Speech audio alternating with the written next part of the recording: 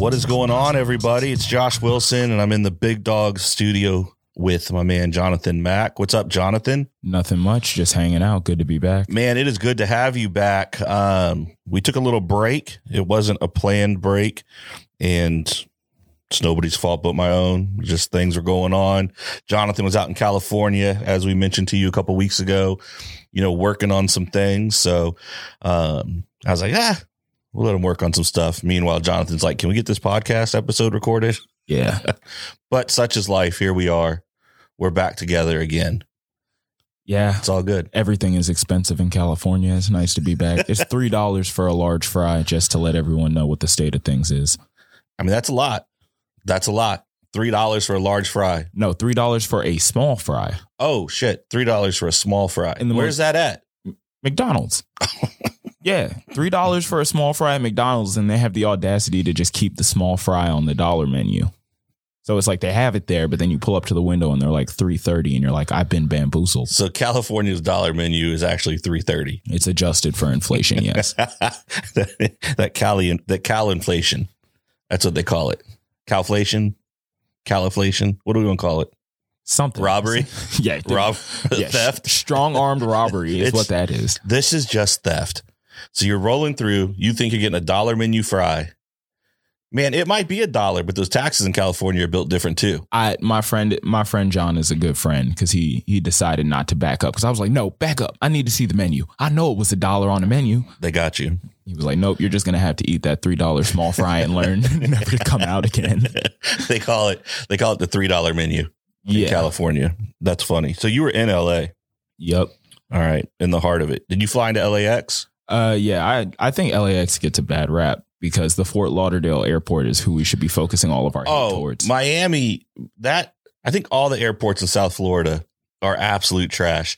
LAX, I've never actually really had any problems flying in and out of LAX. I've only had one crazy delay, but I blame like American Airlines before I blame LAX, the airport. Oh, yeah. Rarely is it the airport. You know what I mean? It's the airlines. But yeah, LAX, I mean, for the size of that airport, to me, it's kind of like Dallas, where the size of that airport, I'd never have any major issues. It's crazy there. How Miami, many people go through there? Chaos. Somebody was telling me, though, like Miami has the problems. It's something to do with like how the weather fronts work their way through. They just have the biggest excuse of all time to be like, we're not doing anything today. Well, the thing that's crazy is depending on where the front is, like Miami, there aren't like a bunch of alternative routes for them to go. So they kind of just like, well, we're here. I don't know if I told you, but I flew Spirit Airlines and they left my bag in Fort Lauderdale. So now I have to drive back to Richmond just to go get my bag. Yeah, you told me that yesterday. I mean, I will tell you, though, there is I know it's a season of life and it's fine. But as soon as possible, the Spirit season of life has to end. I don't know what that is. It has to end. Like, I don't think it really ends up being cheaper once they get you for all the bags and like all this crap. 2, there's no part of me that trusts getting on an airplane when my ticket's $89. I'm like, how are you? As long as it's not a Cessna, I'm not upset. But I have some theories. For $89, I want it to be a Cessna because at least the maintenance cost is alignment between me and my 5 friends. I'm never getting on a plane that they have to weigh me to get on. Never in my life. Yeah, I mean, I've been on small planes. It's definitely a different experience. How do you feel about turbulence? I feel that I would prefer to not experience it. Really, I enjoy it, because I mean, flight in and of itself wouldn't be impressive without turbulence, would it? It's like the fact that we had to overcome that is crazy. So every time I feel it in the air, I'm like, damn, this is human engineering that it's keeping us up. I enjoy it. It makes me feel a little bit more human. No, I would just prefer to not. I don't love it. I don't love it. I saw this one video where, I mean, I don't freak out. I used to freak out just at flight itself. like really get stressed out, hands sweating. I'm holding Devin's like knee. She's sitting next to me. I'm squeezing the armrest. People are like, is this Joker okay? That's how I used to be. I'm not that way anymore. But I've talked about that theory where I believe that certain sections of the plane, if something's happening, the plane will split by class, and there's another plane that will get you safely to where you're going. That's why there's all that room. That's what you're really paying for. You're not paying for extra leg room. You're paying for the escape pod in case shit hits the fan. That's the thing, though, is I'm a big fan of Lost, and anyone who's seen Lost knows that like the tail end of the plane might be the end to be on. Yes. It depends on the type of landing they're taking, the emergency, I guess. But I've seen these videos where the turbulence is so bad, the wing looks like it's doing the wave. Oh, yeah. And the engine's shaking all over this place. Like, this thing's about to pop off of here. So I don't know. I'd prefer a smooth flight. I have been in the air when it has significantly like dropped from the turbulence. That's pretty scary. You think the end is coming. I will tell you, though, I would rather experience turbulence than a sudden flight path adjustment when you're just sitting there having your beverage, eating your pretzels, and all of a sudden the plane makes a hard right because somewhere there was an issue, wrong communication, and there was another flight in the pattern. This was, probably, I don't know. Ooh, we're probably looking like 20 years at this point that happened, but that was terrifying. I was on a regional flight out of Newport News headed to New York, and it's like a 45-minute flight. That flight used to be great. It was Delta, 45 minutes up and down, boom, straight into LaGuardia, maybe 50 minutes. I don't know. Just cruising along. And that flight was just long enough for when you get up in the air, they bring you a drink. By the time they're done at the end, they're coming back, picking them up because you're getting ready to land. We're cruising along. Pilot says nothing. There's nothing said. That plane just banks to the right. Terrifying. And sure as shit, there was a plane, which probably really far away, but close enough to cause immediate change in plans. That to me was horrifying. Yeah. I mean, if you prepare me for it and I'm like, okay, we're about to do some fun shit in this plane. Cool. No, when you're just sipping your OJ and it banks to the right and the stewardess is screaming and all that stuff. I don't think you can say stewardess anymore. The flight attendant is hollering. If the flight attendant hollers, yeah, there's an issue. I also feel like if the flight attendant seriously buckles in and tightens the straps, you know that there's potentially some stuff. If they put the seatbelt light on and they're like, hey, we're going to have some turbulence, we're going to cut this seatbelt back on, and the flight attendant's just kind of chilling, doing whatever, they go and sit down, no big deal. But when you see them strap in and pull the extra tight, I'm sitting there looking at my little seatbelt like, wait a minute, they got a 5-point harness. They're also sitting next to that door, though. Yeah, it's kind of rough. I mean, I don't know. I'm a terrible passenger when it comes to flights. Like I don't put my seatbelt on. I'm like, I paid for this. You're not going to tell me how to ride on a plane. I vape when they say put all the electric. Yeah, I vape on a plane. No, you don't. Yes. Jonathan. I paid for the flight. I'm going to riding. So do 500 other people. You can't vape on the plane. I don't blow it out like that to people. Okay. What do I look like? I'm civilized. I was like, Jonathan, I know you're not sitting there. No, I'm not blowing O's so at mad people. at you. I'd be so mad. No, that's not. I blow it into the sleeve, make sure nobody sees, but I'm not. As the vapor goes up. Sometimes you just hit a little, and then the smoke comes up, and the flight attendant walks by. Oh my gosh! Yeah, No, people will do some things on a plane, though. That's pretty funny. I nearly got into an argument with the lady because they held us on the runway, because that's the most frustrating. Oh, when you're about to take off, you get on a plane and then you sit in the runway. I think you've told a story about that before, of having to sit in the runway. Yep, in Miami, same exact location. Sat in the runway and I needed to go to the restroom. And I'm like, I don't know how long we're about to be taxiing for. They're going to leave the seatbelt sign on. I'm just going to get up while all these flight attendants are up front trying to figure out what's going on, hit the bathroom, sit back down. The lady next to me says, we're not allowed to get up. The seatbelt sign is on. All right, Karen. And I'm sitting inside, like by the window. Right. Unless I want to knee this lady in the face. I can't get up. Right. Yeah. So I had to sit there, and I sat there for 45 minutes. And then she looks over at me and she was like, would you like to get up now? Because we had sat there for an hour. Right, and I'm like, see, this is what you look like trying to police somebody on a plane, trying to and spirit abide by too. rules. In Spirit, it's like a bunch of child seats, like in the back seat of a Miata.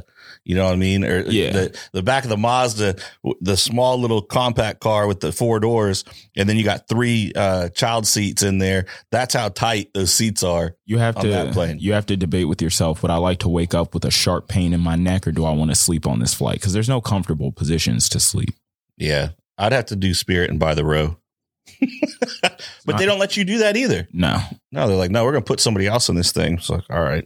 I did try that one time. I didn't realize that if the person didn't check in, that they were just going to give it to somebody else. Yeah. That happened. And I was very disappointed because I thought I bought 2 seats and instead I was just out the money. Expensive lesson. Anyway, well, that was fun. So I want to talk today about opportunity. And you and I talked about this a little bit yesterday, and it was funny because this had already been on my mind. And you and I were having a conversation, and then I ended up having a conversation with another guy last night who used to work for us, who has gone on and started his own business, and is doing well and trying to figure out next steps. And he was talking about some trials and stuff that they've been going through and dealing with, and the discussion we were having yesterday, Jonathan, was I said. Where people mess up is they work really hard. They have stuff that they're doing. They have goals in mind, and they're doing the daily tasks necessary, like to work towards those things, or to create what? To create the opportunity that they need to get to that next season of life or that next stage of what they're working towards. And so where I see so many people fail though, is they've been working. The opportunity that they've been working for presents itself, and they take advantage of the opportunity by making that next step. It's like, oh, this is what I've been working towards. Got that opportunity. And then they let off the gas and they stop. And it's like they treat the opportunity as the end result, whereas the opportunity is just the start of the next phase. And I think when people get different jobs, they leave a job they've been at for a long time, been really successful at. Maybe they didn't get the promotion they wanted, or the transfer they wanted within the organization they're at. Someone else notices their skills and starts making phone calls and telling them how sexy they are and how smart they are and the impact they could have. And at the same time, the company who's recruiting them is showing them a little leg, and they're doing all the things right, saying all the right things, enticing that person to come over to their organization. Here is the opportunity, and it's the opportunity you've worked for. Maybe it's a great opportunity, maybe it's a bullshit opportunity, but you make that change and you're like, this is the opportunity I have been waiting for. And you jump. And then it's like, yeah, I got that pay, I got that title, I've got that office, I've got the status, but then they let off the gas. And it's like that opportunity is just the next phase. It's the next part of the process, because what they want, and I don't care whether it's work, whatever, relationally, it does not matter. What you want when that opportunity creates itself is a part of it. And people act like what potentially comes by working, continuing to work and grow and develop once that opportunity arrives, it's so much further down the road, but people act like just getting the opportunity is it. Then they fail. Then they flounder, right? Think about it from a sports standpoint. Big name wide receiver, killing it for years. Maybe the team he's been with for years, they love him. I mean, he's getting paid, but he's not getting paid. Gets an opportunity from another team coming up. The team has the money, because it's always this way too. The team with the money hasn't spent the money on other people on the team. So the team who's usually got big money to spend doesn't have a bunch of other players around, right? That supporting cast. And so, side note, those two Warriors dudes, Poole and whoever. This Draymond. No, not the ones that got in the fight. They both, Poole and this other dude, they signed $100+ million 3 and 4 year contracts on the same day. And I just started cracking up. And the one dude signed like $102 million for another team. And they're like, yeah, he just wanted to stay with his team. He took below market. What? I'm like, below market? These jokers, 4 year, $140 million, 4 year, $120 million, I think, deals. And I don't think either of them are starters. And I'm like, like what? You know, the NBA is a different beast. They give people like the small GDPs of countries to play like 10 minutes of basketball a night. It's wild. It's wild. I mean, good for the NBA. I mean, if that's the type of money they're generating, and you only got 12 dudes on a team to split it up. I mean, hey, that's great. Whatever. But I'm sitting there looking at those numbers, but I was thinking about more from a football standpoint, because basketball, I feel like it's just talent, but it's a smaller core group, right? Yeah. But you have that all-star player who leaves for that paycheck. How often would people say it's a bust? I feel like a lot. And I think a couple things come into play there. I think maybe the talent that he had around him to help him excel is no longer there. But I also think a big part of it is, and you see this across all industries, it's like, oh man, I just got paid a contract for the next 4 or 5 years. I'm guaranteed $100 million. And all of a sudden, like, it is hard to battle through that. Like, I got to get up and still go to this gym. I need to be at these meetings on time.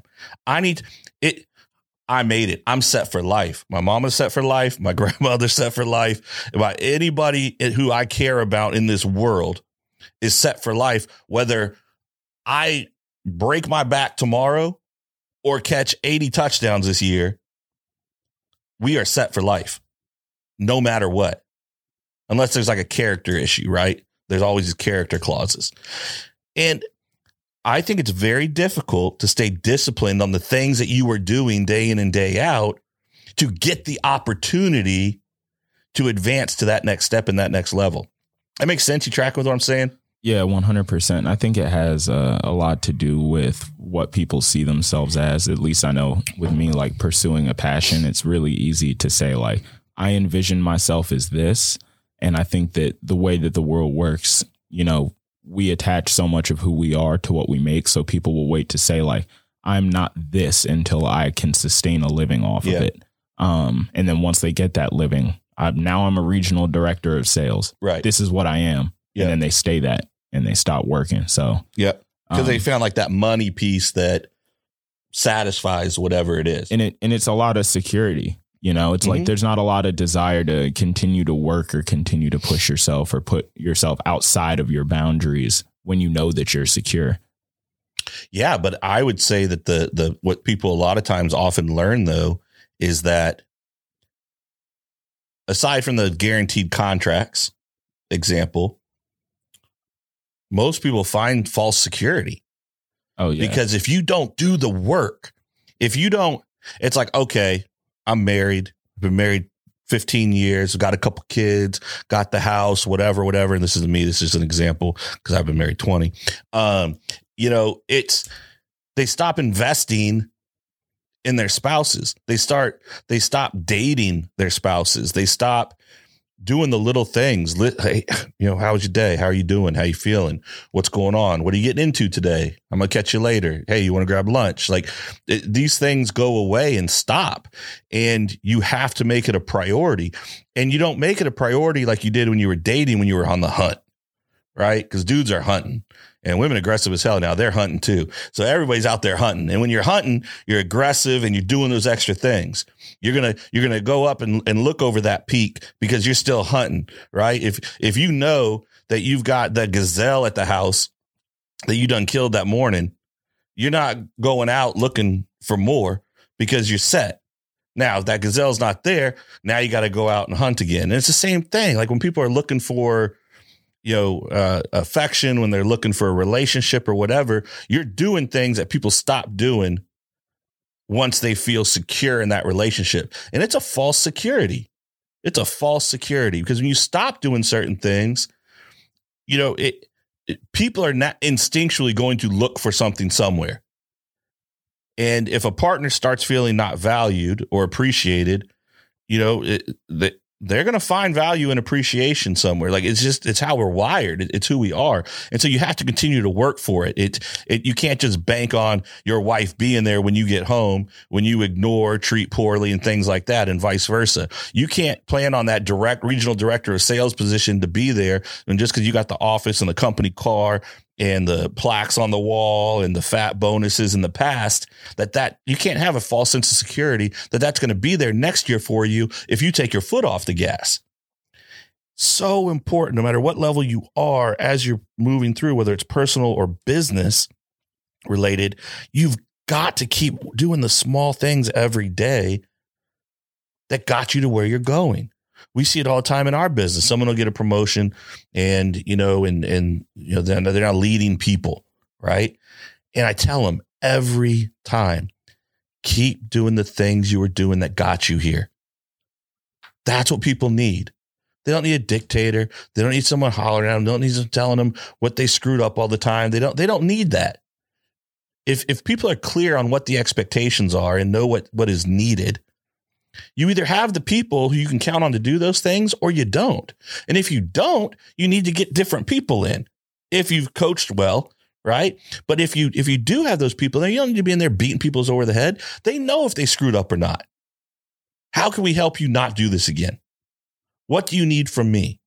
If you're that leader, you got to set that example and set that tone. That's why I like how we've set stuff up, because we've screwed this up in the past plenty of times. And my hands are rarely on dogs. That's just not where we're at.